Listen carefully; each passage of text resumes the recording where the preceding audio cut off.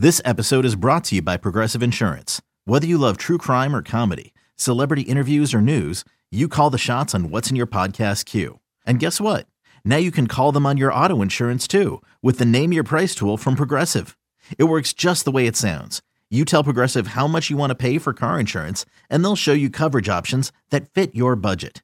Get your quote today at Progressive.com to join the over 28 million drivers who trust Progressive. Progressive Casualty Insurance Company and Affiliates. Price and coverage match limited by state law. Queridos oyentes, bienvenidos a Detrás del Guante, el podcast oficial de los Bravos de Atlanta. Batazo, fuerte, profundo central. La bola se va. ¡Se acabó el juego! ¡Línea de hit! ¡Bravo se lleva el juego! ¡Y ganó Atlanta! Y esa pelota se convierte en historia. Los Bravos de Atlanta le dan la vuelta. Bienvenidos a todos nuevamente a un nuevo episodio de Detrás del Guante, el podcast oficial de los Bravos de Atlanta. Con ustedes hoy, como siempre, el anfitrión Fernando Piñeres. Y conmigo, como siempre, mi compañero aquí, Eddie Pérez. Eddie. Saludos. Gracias por estar con nosotros. Gracias, Fernando. Y pues muy emocionado por las cosas que pasaron y muy emocionado por lo que va a pasar. Creo que estamos en una buena situación y vamos a ver qué pasa. Necesitamos suerte y pues gracias a todos ustedes por estar pendientes y pues listo para conversar sobre el equipo y todo, sobre todas las cosas que pasaron y que van a pasar. Sí, aquí estamos grabando hoy viernes 15 de octubre a la víspera del juego 1 de la Liga de Campeonato, de la serie de campeonato de la Liga Nacional, donde, como esperamos que ya todos sepan, los Bravos de Atlanta van a estar participando. Hasta anoche no sabíamos contra quién, Sí. pero ya anoche los Dodgers de Los Ángeles, un rival que lo conocemos bastante bien, le ganaron ayer a los Gigantes de San Francisco en el quinto juego y la serie de campeonato nuevamente, así como el año pasado, va a ser este año contra los Dodgers de Los Ángeles, que, bueno, ahora entramos un poco más en detalle, pero Sí. no son un rival fácil, Eddie, ¿cierto? Sí, bueno, yo siempre he dicho, ¿no? Mucha gente, especialmente ayer, me texteaban o me llamaban o me comentaban de que bueno que gane tal equipo porque le juegan bien, supuestamente San Francisco. Y mis palabras era una que escuché yo en el 96, que me dijeron, si quieres ser el mejor, tienes que ganarle a los mejores. Y pues si queremos llegar a la Serie Mundial, tenemos que ganar a los mejores. Y pues que venga quien venga, yo creo que tenemos un buen equipo para batallar con cualquier equipo. Y si son los Dodgers, pues vamos a quitarnos esa espinita que tenemos de hace 2 años, desde el año pasado. Y yo creo que es una buena oportunidad porque tenemos buen equipo, estamos todos bien y ojalá todos nos salga bien. Bueno, entonces antes de entrar a hacer un pequeño preview de la serie, vamos a hacer un recap rápidamente de la serie contra Milwaukee, porque Sí. fue una serie emocionante. Primer juego en Milwaukee, la verdad es que nos enfrentamos a un pitcher difícil, Corbin Sí. Burns, en casa de ellos y nos ganaron el juego. Un juego de pocas carreras, toda la serie fue de pocas carreras. Sí. Pero bueno, o sea, pues no fue fácil perder el primer juego, pero pues Milwaukee es un buen equipo. Un error de Charlie Morton que lanzó bien ese día, Sí. un solo error, y le batearon un jonrón. Rowdy Tellez, Sí. Rowdy Telles debe ser. Este el es apellido. mexicano. Mexicano de California. Sí, mexicano de California, exacto. Y eso fue la diferencia del juego, 2-0. Sí. Yo quiero recalcar pues que y lo dije antes, que el margen de error tiene que ser muy poco en estos playoffs. Y eso fue lo que nos pasó en el primer juego, en ese correr del primer inning. Claro. Y ahí se nos fue el juego. Porque si anotamos 1 o 2 carreras y lo que la gente no ve o que mucha gente no ve, nosotros sabemos cómo es porque estamos allí. Si no hubiera sucedido esa jugada, al pitcher mínimo hubiera hecho como 15 lanzamientos más y ya llevaba casi 30 lanzamientos. Y para un pitcher como eso, sacarle tantos pitcheos en un inning era espectacular. O sea, supuestamente iba a durar, si pichaba bien, 5 o 6 innings más. Y terminó pichando 7. Y yo agrego una cosa, Eddie, a eso, que a esos pitchers, a todos los pitchers, pero en especial a esos pitchers abridores estrellas, sí. Incluyo en esa lista a los pitchers nuestros. Claro. cuando los tienes así abajo y tienes oportunidad de anotar, sobre todo temprano en el juego, tienes que hacerlo porque si no, el pitcher se monta y ahí empieza a sacar. Así mismo es. Coge confianza. Y esa primera entrada nos mató, de verdad que nos mató y no supimos aprovecharla y pues gracias a Dios ya esa serie pasó, pero bueno, esas son cosas que pasan en el juego. Y Charlie, como tú dijiste, el único picheo que hizo malo para mí fueron 2. Yo creo que fue el que hizo anterior, que se la pegó a García con 2 strikes, 0 bolas. Yo creo que ese fue el peor que el del jonrón. Pues ya lo tenía en mano y pues le dio la base por bola, después Tele le dio jonrón y eso fue la diferencia del juego.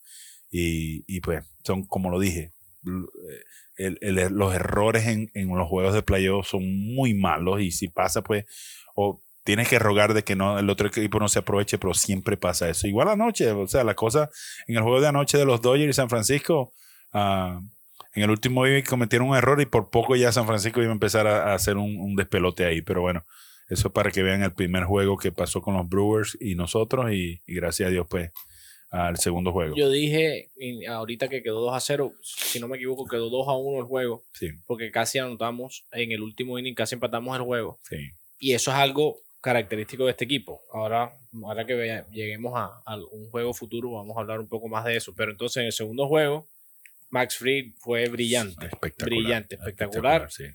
El juego blanqueó a Milwaukee, en Milwaukee, importante sacar ese juego Sí. como visitante y no regresar a casa abajo 2-0. Sí. Más que eso creo que no. Sí, el juego de Max Fried. Exacto, sí, otra y cosa. El bullpen, pues. Exacto.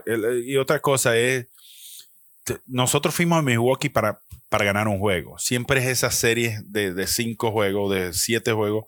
Tú vas a hacer un split donde vas y especialmente en los primeros 2 juegos. Y para nosotros ganar uno, claro, 2, vamos dispuestos a ganar los 2, pero venirnos con 1 y 1 y después venir a casa ya es la cosa. Exacto. Yo creo que hicimos buen trabajo y pues Max fue espectacular. O sea, todo el mundo sabía o él sabe que los errores en el juego iban a ser muy difíciles, pues y él fue espectacular. Hizo las cosas como debía ser. Después vino el bullpen y fue espectacular. Yo creo que muy poca gente habla de Matzek, de lo increíble que es ese zurdo para nosotros, del buen trabajo que ha hecho y yo creo que es muy importante para nosotros y todo el bullpen, pues todo el bullpen estuvo espectacular en esa serie. Entonces regresamos a casa, sí, por ser empatado 1-1 y el tercer juego Ian Anderson también muy bien. Hubo un inning donde se complicó un poco, tenía corredores en segunda y tercera sin out y hizo los lanzamientos que tenía que hacer. Dansby le hizo una jugadota jugada, sí, en una bola bien bateada de Lorenzo Cain que lo ayudó, pero bueno, eso es parte del juego. Y después hizo otra buena jugada de Austin Riley y sacó el 0. Sí. Y otra vez, repito, pocas carreras en la serie. Los pitchers de ambos equipos son excelentes. Sabíamos que iba a ser así y sabíamos que cualquier oportunidad era muy importante. Sí. Hubo un error corriendo las bases que de Adam Duvall. Yo te voy a confesar, Eddie, aquí en confianza con nuestros oyentes, yo no superé ese error mental hasta que se acabó el juego. Sí, yo seguía obsesionado con por qué hizo eso, pero bueno, afortunadamente Jock Peterson salvó el día, ¿cierto? Sí, yo lo que veo Jock hizo un espectacular lo que hizo, pero yo viendo las cosas, ¿no? Uno comete los errores, ¿no? Y uno a la misma vez uno tiene que superarlo y hacer algo bueno en el juego para superar ese error que cometiste. Yo aclaro una cosa. Sí. Estoy 100% de acuerdo contigo. Yo como aficionado no tengo que hacer eso, sí. ¿Cierto? Sí, pero, no, pero la cosa es que tú no le puedes quitar a un jugador, y siempre lo he dicho cuando estuve de manager, cuando estuve de coach, cuando estoy como coach, tú no le puedes quitar la agresividad a un corredor. Nunca, nunca. Si lo hacen de primera para tercera, así sea, cuando tú no le puedes decir, ¿qué hiciste? O sea, tú simplemente le dices, oye, bueno, no importa, tranquilo, sigue así de agresivo, porque tú quieres a los corredores agresivos en la base, pero muy inteligente. Y en esas situaciones así, pues tú tienes que pensar muy bien de hacer las cosas y pues nadie le puede echar la culpa a Raleigh por no anotar, porque Raleigh iba mandado para home y nadie puede decir nada de Raleigh, pero Duvall pues se mantuvo agresivo y pues si hubiera sido quieto, acordémonos, no es que no sepamos lo que estamos haciendo, todos sabemos lo que estamos haciendo. Yelich yo creo que ahora mismo yo tengo mejor brazo que él. No tiene esos movimientos atléticos para hacer un tiro tan perfecto como hizo ese día segunda.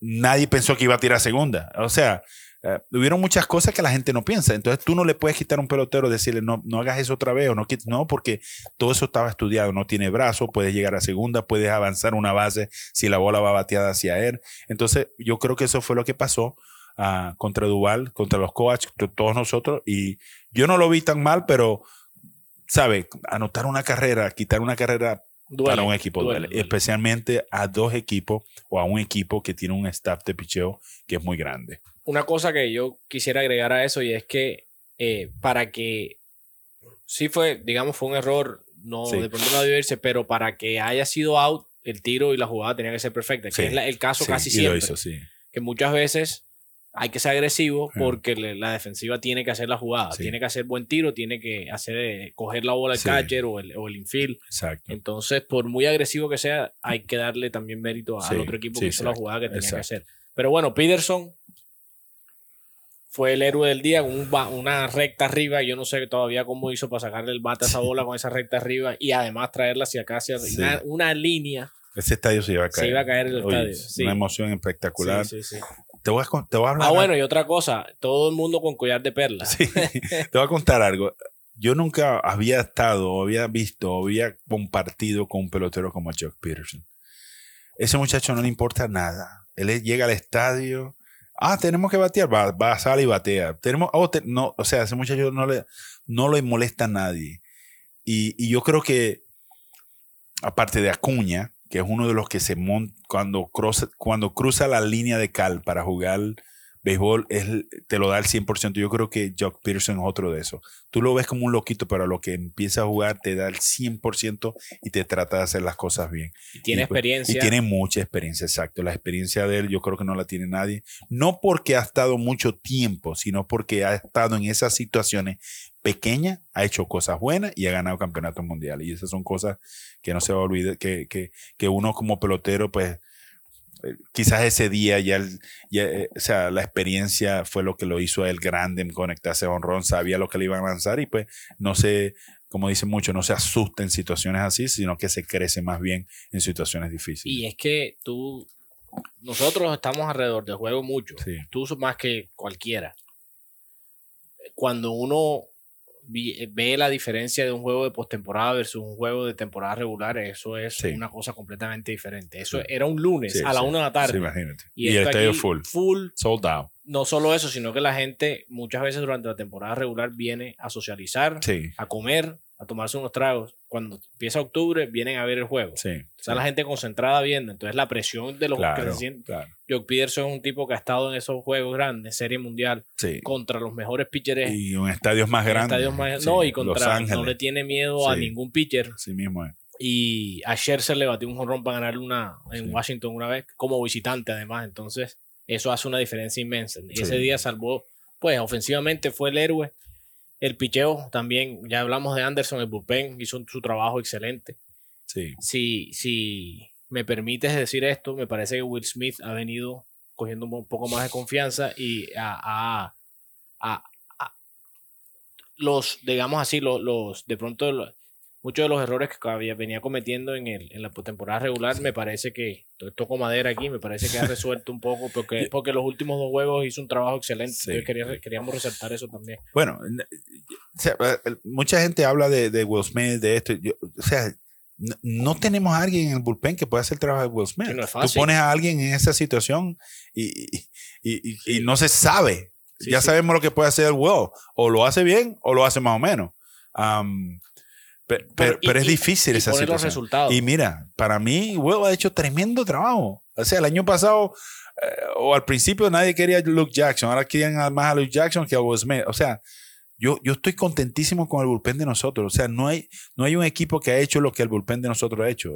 Un día está bien uno, un día le va mal al otro, y viene el otro y como que lo ayuda a salir de ese problema. Y para mí tenemos un bullpen espectacular y yo creo que Ale hizo un buen trabajo en armar ese bullpen. Will Smith venía a salvar tantos juegos con San Francisco. a nosotros nos hizo un trabajo espectacular este año. Yo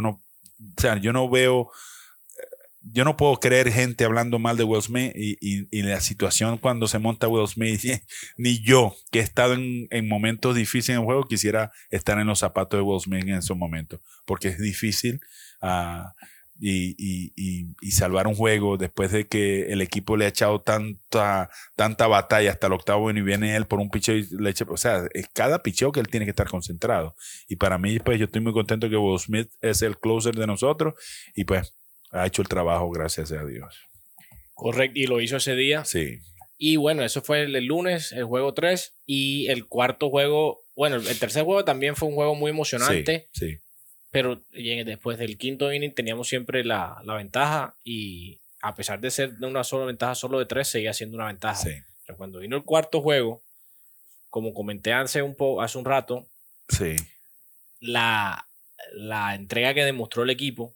2 veces nos fuimos debajo 2-0 en el cuarto inning y remontamos y empatamos. Y después en el inning siguiente, otra vez el amigo Rowdy Teles le batió jonrón a Ainhoa. Se fueron arriba otra vez 4-2 y enseguida otra vez remontamos y empatamos el juego. A pesar de, no vamos a entrar en esto porque esta no es la situación, pero no entiendo el sistema de replay de Grandes Ligas. Sí.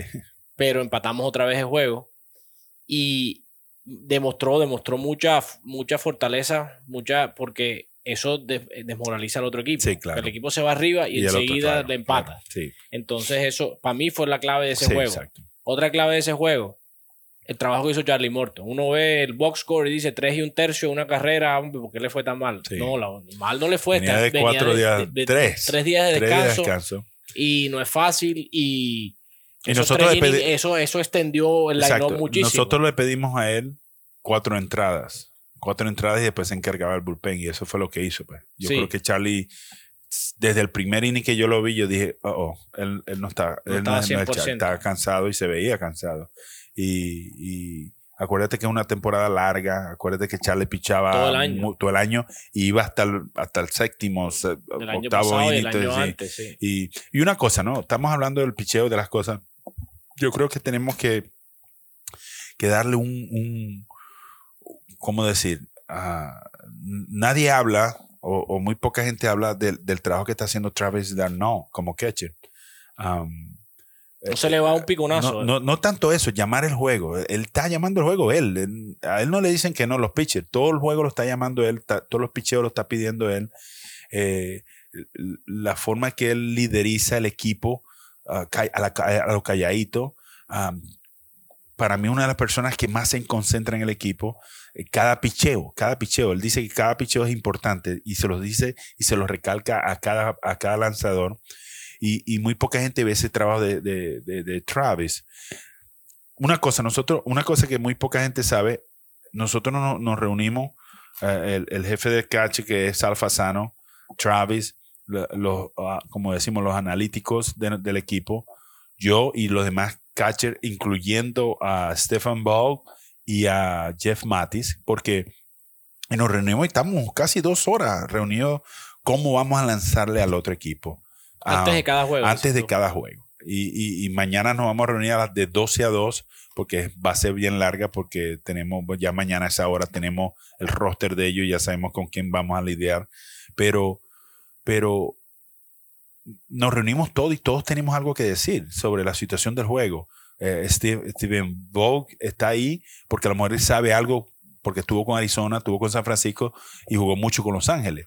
Jeff Matis tiene 16 años en Grandes Ligas y seguro ha jugado con muchos de ellos y aportan mucha información a Travis sobre lo que va a pasar en el juego. Y ya él tiene un plan de lo que va a pasar, de lo que va a llamar. Él tiene un plan de cómo vamos a hacer las cosas, cómo van a llamar el juego. Y es algo que muy poca gente ve, muy poco hemos hablado y todo el mundo habla de los pitches de nosotros, el buen trabajo que están haciendo, pero yo creo que hay que recalcar el trabajo que está haciendo Travis. Travis está súper lesionado por todos lados, pobrecito, tiene dolores por todos lados y ahí está en el cacheo haciendo las cosas bien y está haciendo un espectacular trabajo y esperamos que siga ahí, esperamos que estén las cosas bien con él y pues una cosa que quería recalcar antes que sigamos hablando sobre la serie. Sí, el trabajo que hace, como dices tú, como los lanzamientos que pide, Sí. no, y eso es cierto, no se le va un fastball, Sí, un piconazo. sí. Entonces, sobre todo cuando tenemos pitchers como Will Smith, que tira bastantes sliders, Charlie, Sí. que tira la curva esa. Siempre está preparado. Sí, ¿verdad? El cambio de Anderson, que también cae bastante, la curva de Fried. Sí. Hay que estar listo ahí para... Así mismo, así mismo. Y ese el trabajo que hace, sí. El hecho, obviamente, sería mejor si bateara un poco más, pero si no Sí. batea, no importa. Ya, exacto. Esa conversación la tuve con varios en el equipo y todos me dijeron lo mismo. Se puede ir de 0-20, contar y siga llamando los juegos como lo está llamando. Y es importante. Bravo en otra época, hace una época tenía un catcher parecido, pero Sí, no, Bueno. el otro era peor, no bateaba nada. bueno, seguimos, ya Sí, seguimos. vamos a seguir. El último punto del último juego, no se nos puede olvidar, el jonrón de Freeman. Sí, Creo que espectacular. Espectacular. Sí. Y yo estaba sentado en el segundo nivel. Eso a mí me encanta sentarme allá porque se ve perfecto el juego. Y yo sabía, apenas le dio por el sonido y por la forma de trayectoria, ya se veía que. Y miré y vi que los outfielders no tenían chance. Y ese estadio, Oye, increíble lo que. sí, en ese momento la fuerza de. Sí, no, el estadio momento. se paralizó. Yo estaba en ese momento en los batting cages practicando como con Arcia. Era un bateador que nos quedaba nada más. Contreras creo que era. Y lo estábamos preparando Pache, para... no era Pache. No, era Contreras. Pache ya había bateado. El Pache estaba en el outfield ya entrando a jugar en el outfield. Y Freddy dio esa... O sea, ya habían dosado. Y Freddy le dio la bola. Bueno, antes de que siga. Fue contra Josh Hader. Sí, No fue contra sí, cualquiera. sí, cualquiera. Mejor Exacto, relevo. mejor de- relevo. Y no, y en el momento Y no que... había permitido un jonrón desde julio. Desde que una cosa así. Freddy se la sacó. Además. Entonces viene y llegó Magallanes. Y dice Maggie, porque Maggie es un Magallanes, para los que no saben, de pronto es asistente hitting de hitting coach. del equipo. Y sabe todas las informaciones de los otros pitches, sabe de todo. Y Maggie llegó y dijo, oye, qué increíble. El único que se la ha sacado a este tipo o a este lanzador ha sido Freddie Freeman. Y en ese momento, ¡pam!, da el palo. Yo nunca me imaginé que esa bola se iba. Yo dije, quizás contra la pared, pero yo pensaba que como tienen un buen center field, que es el Kane ese, que hizo unas jugadas espectaculares. Casi nos hace Yo, una jugada. sí, yo dije, no, esa la va a coger. Cuando yo lo veía que iba para atrás, nosotros pegamos un grito. Yo no me acuerdo qué pasó con Contreras, si siguió bateando. Todos nos fuimos para el dugout y después dije, bueno, aquí viene Will Smith, loco por lanzar, y dije, este va a pichar bien. Bueno, y además es historia, pero eso fue un momento que no lo podía creer. O sea, eso son parte del juego, que tú estás viendo el juego y dices, bueno, Freddy va a dar una línea de hit y esperamos que Raleigh la venga y la saque. Oye, pero no, Freddy hizo sus cosas él mismo, agarró su bate y dio el palo, uno de los batazos más importantes aquí en la historia de los Bravos, y pues ya lo demás es historia, pero algo muy bonito y algo que quería compartir con ustedes en el momento que estábamos en el batting cage con Contreras. Entonces, excelente victoria, 3 juegos en fila a Milwaukee, que no es un equipo fácil. En esta época ningún equipo es fácil. Sí. Hey, it's Kaylee Cuoco for Priceline. Ready to go to your happy place for a happy price? Well, why didn't you say so? Just download the Priceline app right now and save up to 60% on hotels. So whether it's Cousin Kevin's Kazoo Concert in Kansas City, go Kevin, or Becky's Bachelorette Bash in Bermuda, you never have to miss a trip ever again. So download the Priceline app today. Your savings are waiting. Go to your happy place for a happy price. Go to your happy price, Priceline. Pero bueno, pasamos la página, Eddie. Sí, ¿cierto? vamos a seguir. Mentalmente la organización, exacto. el equipo, Sí. Excelente haberle ganado a Milwaukee, pero ya es hora de enfrentarnos a los Dodgers de Los Ángeles Sí, en la serie de campeonato de la Liga Nacional. exacto. Como dijimos al principio, es un rematch de la serie del año pasado que ya no vamos a, todos sabemos Sí. cómo fue el resultado, 7 juegos, pero tenemos equipo este año, Eddie, ¿cierto? Sí, exacto. El año pasado también, pero sí, digo, pero este no equipo, como este año. Mira, tenemos a Acuña afuera, a Osuna afuera, a Soroka. Soroka afuera, y todavía yo estoy tranquilo y seguro de que tenemos un muy buen equipo para ganarle a los Dodgers. Sí. Este año le jugamos muy bien a ellos. Sí. Mucha gente me decía ayer que ganen San Francisco porque ustedes le jugaron bien a San Francisco.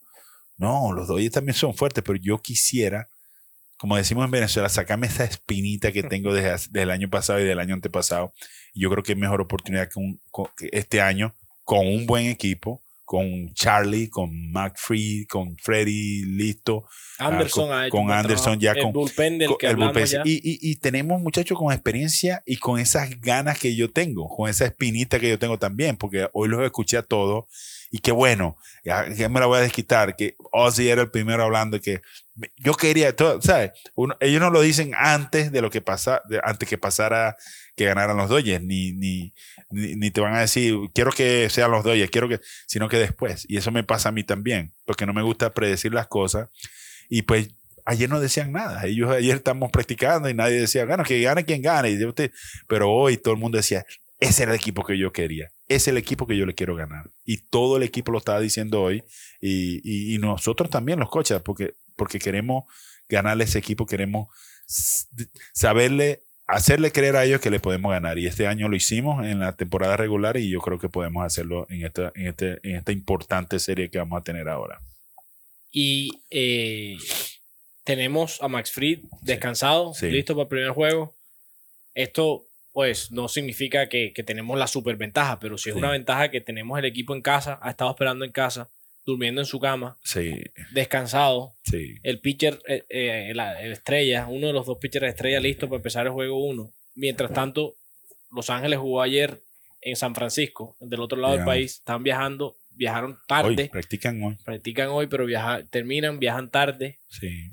Viajando hacia el este, que van perdiendo horas y queda el cuerpo cansado, es difícil. Tienen los pitchers, les tocó usar ayer a todos sus pitchers básicamente.